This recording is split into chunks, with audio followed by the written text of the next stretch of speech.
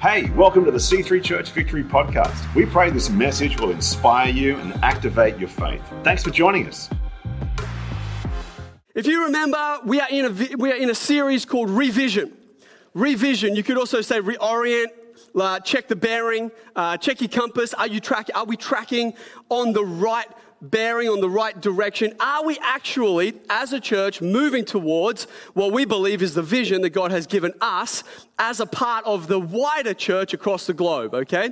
And we believe that that vision is to be a home for hope, that there is things within the articulation of that define the expression that we believe God has placed on Victory to be for His kingdom, that we would be a home, that would be welcoming and inviting, and there would be a sense of familiarity and ease, and that people would feel at home in this place, that there would be a sense of place and a sense of identity, like you know that you belong in your family house, right? That this sense of home would extend to our USH services where we say they are a home away from home, or to our Victory Center that we say is a place where every single person can find hope.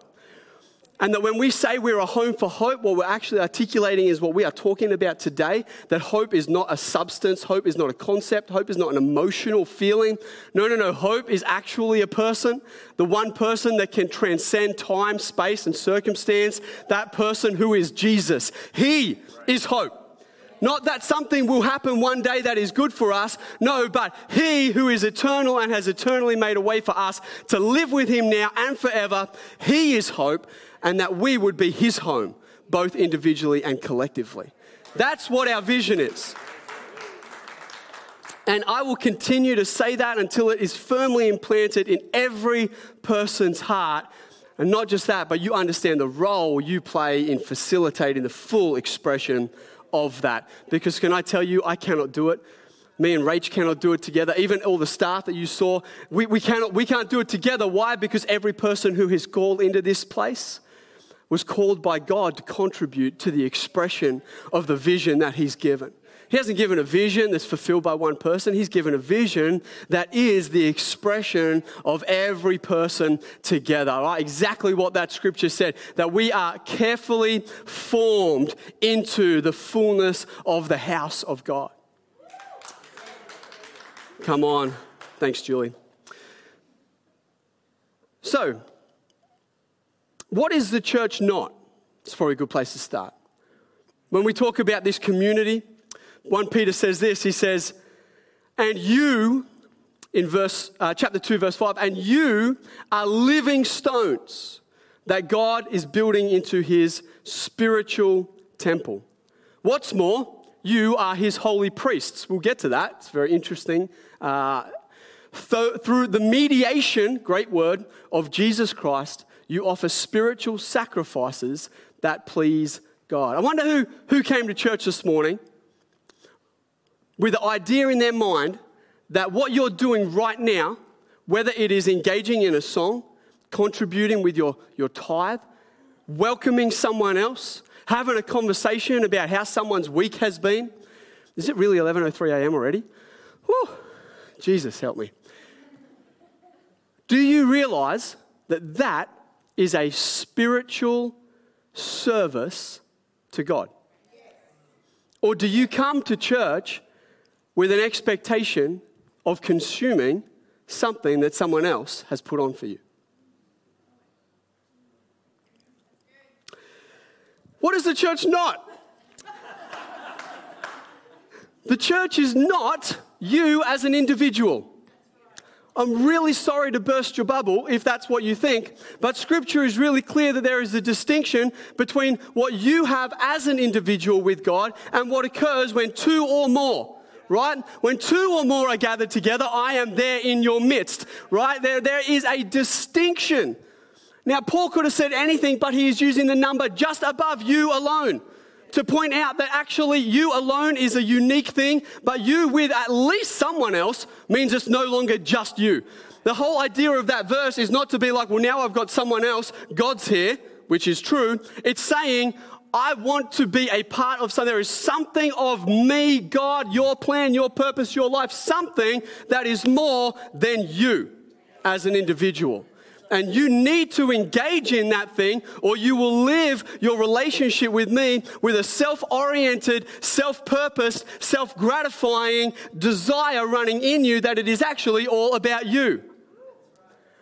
And it's really not. It's really not. So there is a notable difference between you and God, which is your personal relationship. That brings with it these beautiful terms of intimacy, closeness, right? When we talk about like hearing the voice of God, the whisper of God, there is so much beauty and value. And like I personally love my relationship with Jesus. No one else has that, and no one else will ever have that, because that's what's mine. That's the individual component. It's the relationship, which is if we can go there, which is why there's an issue with inviting someone to come to church in the hope that they will join the community without them first meeting Jesus. Because then they are trying to operate in the collective expression of our personal relationships with Jesus without one.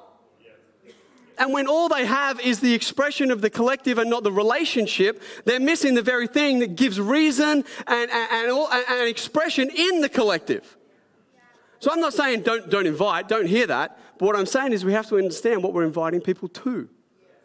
We are inviting people to engage in a real, genuine, personal, intimate relationship with Jesus. When they get that and it's real, they will love the body of Christ. They'll want to be a part of the body of Christ. Do you know why? Last week we talked about the Imago Dei, being made in the image of God. We talked about the Trinitarian expression, Father, Son, Spirit, body, soul, spirit. But you know what else God is? God is consistent community. God does not exist outside of his own. He is eternally in community. Father, Son, Spirit, eternally in relationship. So that we are actually, another expression of our Imago Dei, being made in the image of God, is only found in community. You are not truly expressing the image of God in you alone and isolated.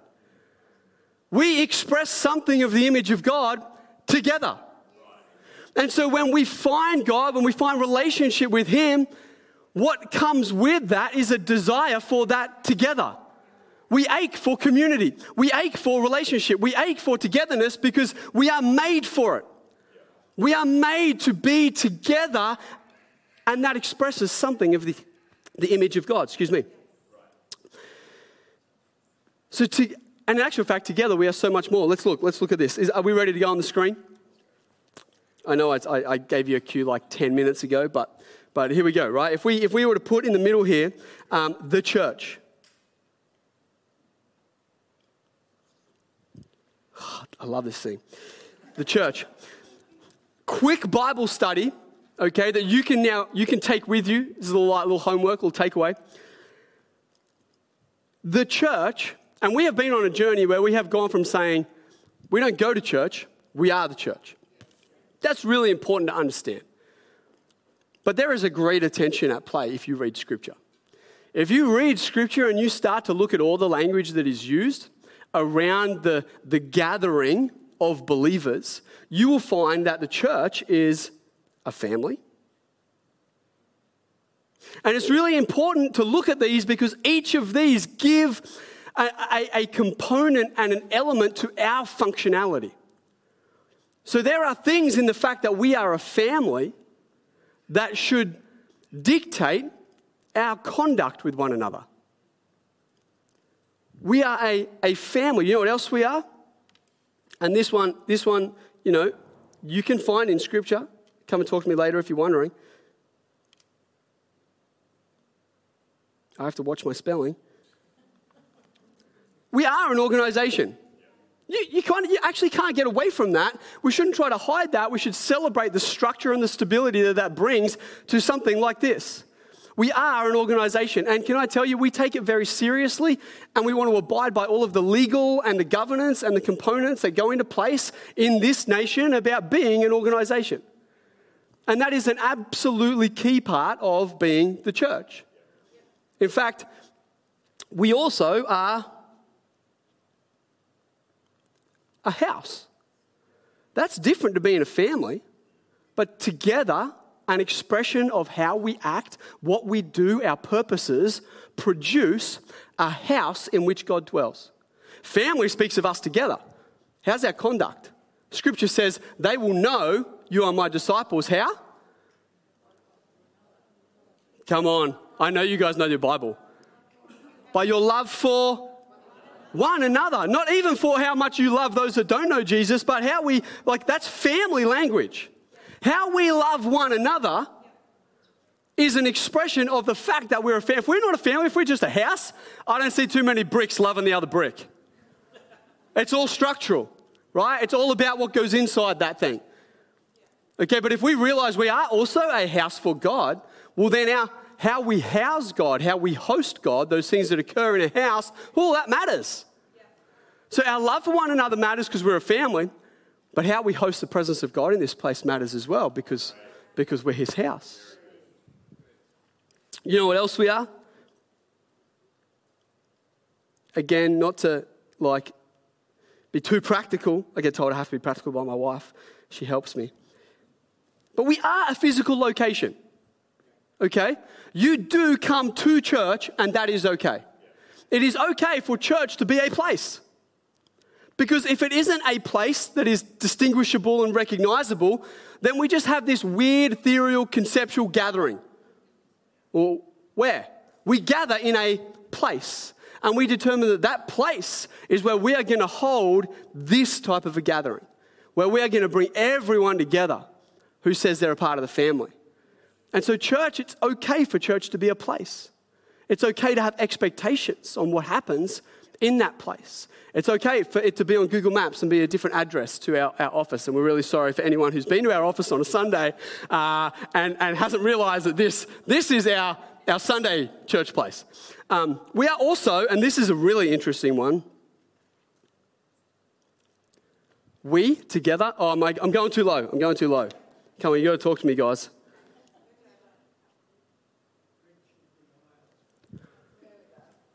Oh, we're a bride. Now, I've never been a bride, but there's a number of people in this place that have been a bride. I've been a husband. I've been a groom. Okay? But do you realize that together we are the bride of Christ? That should say some things about how we hold ourselves, about how we see ourselves. The love, I remember as a groom, seeing Rach walk down the aisle, never a more beautiful sight. I'm emotional, I'm a crier, but there's tears and I am just captured by her beauty. And that's what Jesus is like with us. When we realize we're his bride, but not only should we realize that about ourselves, this should change how we hold ourselves before him. I want to come as a spotless bride. I want to bring my best. Find me a bride that's I don't care what I look like on the wedding day. I don't think you will. Because they want to bring their best for their soon-to-be husband. And I wonder if we viewed ourselves as a bride, how we might hold what we do and bring and contribute to this community. Because we're not just a community on Sunday. Yes, this is a function, but how do you hold yourself as the bride of Christ when you are out and about? Because you are still the church, you are still the community of believers, Monday to Saturday. In your workplace, you are the very bride of Christ. It's the greatest desire in me to not sin is not a fear of trouble. But it comes down to how much God loves me and how I want to respond to that. So when you're parenting, and I don't have a lot of parenting advice because I got 3 very small kids still. But I have a hunch that the goal is not to get them to obey out of a fear of getting in trouble.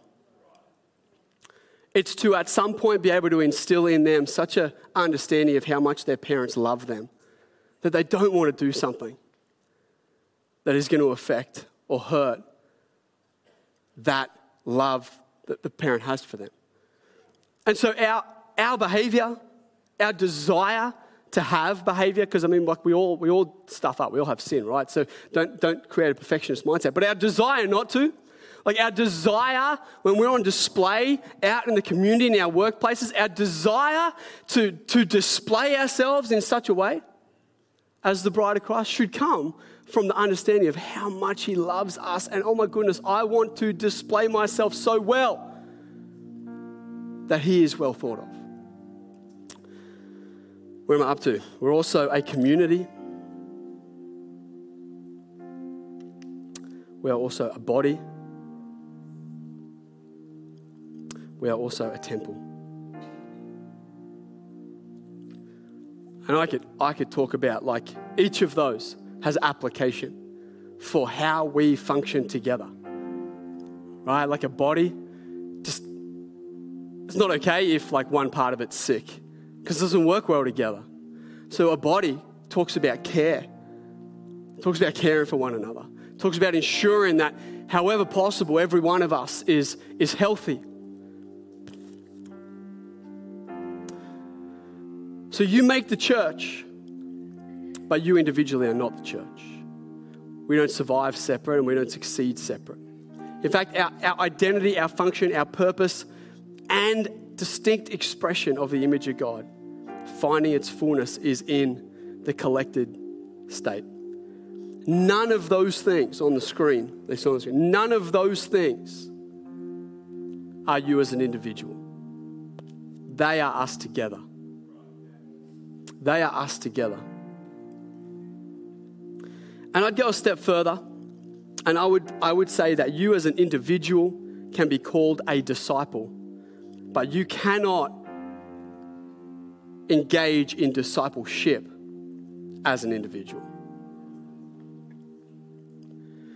So when we say that we're a church that's about building disciples, it's because we understand that whole process, any like transformation, any journey that we go on, it's because of the community around us. Iron sharpening iron, right? Like it's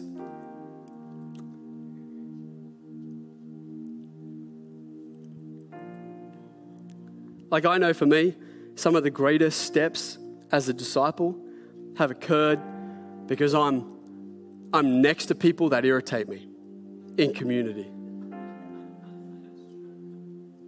Like, we think irritation in this place is an excuse to leave. Offense, pain, like, oh, I don't like that part, or I don't, like, we don't realize that those things are the very process of discipleship that God wants to use in our life to grow our capacity to love, to grow our capacity to extend grace, to forgive others how I have been forgiven. Okay, but because we don't think about the true expression of us as a collective, we go to the individual. Oh, well, we get all like this in and of ourselves, and instead of allowing the very thing that God has orchestrated so that discipleship occurs, we go, I'm out. We go and we find another community, okay? And who knows, it shouldn't be that easy to leave family. We're a family. It shouldn't be that easy to leave a family. And I don't know about you, but I know that in my family, the things that occur between individuals, some of the greatest like soil of discipleship in my life. Like, God has used my wife to challenge me on so many things. And I say that honoring her in every way because I see it as a blessing. I see it as a gift. Scripture says whoever finds a wife finds a good thing. But God's definition of good is a little different to ours because it's about our progress. And so in this community, when you find yourself getting a bit itchy-scratchy with someone, or when someone says something that just, that pressed me the wrong way, maybe God is trying to do some discipleship on someone who calls themselves his disciple. Now, last year we preached a couple of chapters out of Mark. Season 1, we called it. We'll get to season 2 later this year, but one of the key things in that was, are you part of the crowd or are you a disciple? Because if you're a disciple, Jesus is probably going to put you with a whole group of people that are going to clash with each other on like cultural mindsets and all sorts of other things. Because that's what he does with his disciples, because that's the breeding ground of discipleship. But if you're just part of the crowd, well, you just get to hang out, but no growth's probably going to happen to you. He'll minister to the crowd. You might experience some miraculous things, have some encounters with him, but you actually might not change much.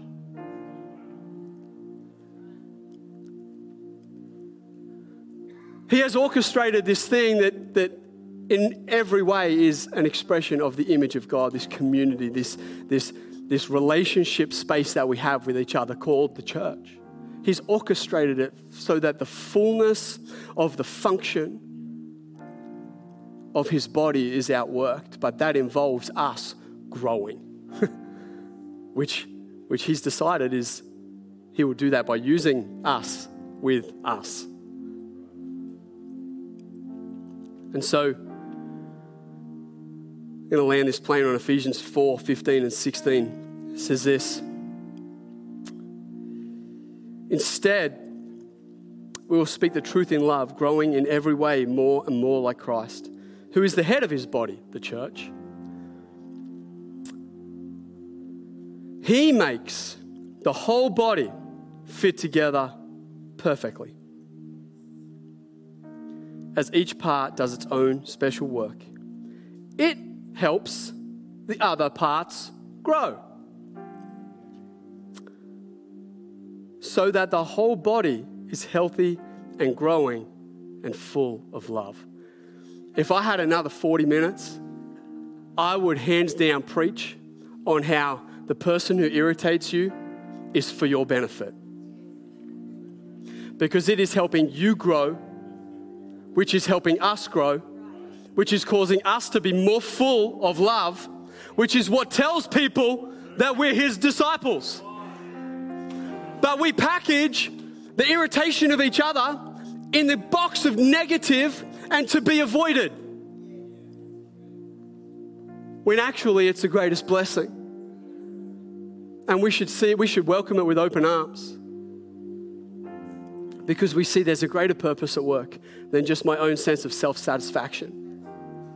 And whether or not I love every single experience that I'm having at my church.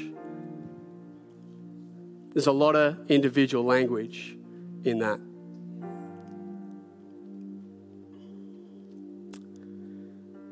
It's also why when we released Vision in June and we talked about small is significant, we asked ourselves, what is the smallest space we believe in that the organization of the church is responsible for attempting to create, which is what the organization is responsible for. We're not responsible for your relationship with Jesus. That's on you. We're not responsible for your discipleship, because I can't do something that you don't engage in on your own. Okay? But as the organization, we are responsible for attempting to create spaces where you can encounter Jesus if you so desire, where you can find the ingredients in discipleship if you so desire, where we can care for crisis situations because our community is so full of love and understands that it's a family that for the vast majority cares for each other. And we landed on this definition called a table space. It's a small space. We never expect it to get too big, but it's a small space. And we talk about it like it's a family dinner, where there's a breaking of bread, there's food together, there's relationship, there's conversation, there's enough closeness that irritation can occur so the conversation can happen, so the growth can occur. We open up the Word of God so that the way we're feeling about life or interacting with life can come up against truth. And when there's a gap, we go, oh, something needs to change, and I'm probably not going to expect this to, because that would be bad theology.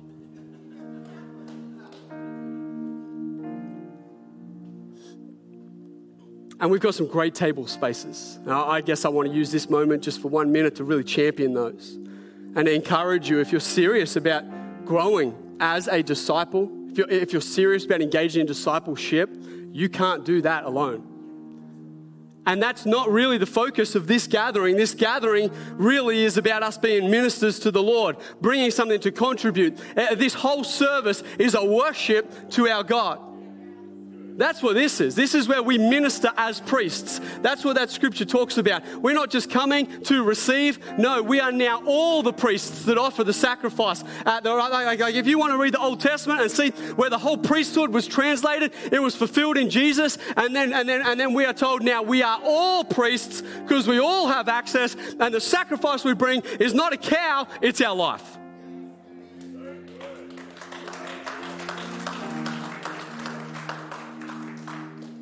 We all come to bring something to God. Thanks for making time to hear this message today. We encourage you to connect with us by heading to c3victory.org.au.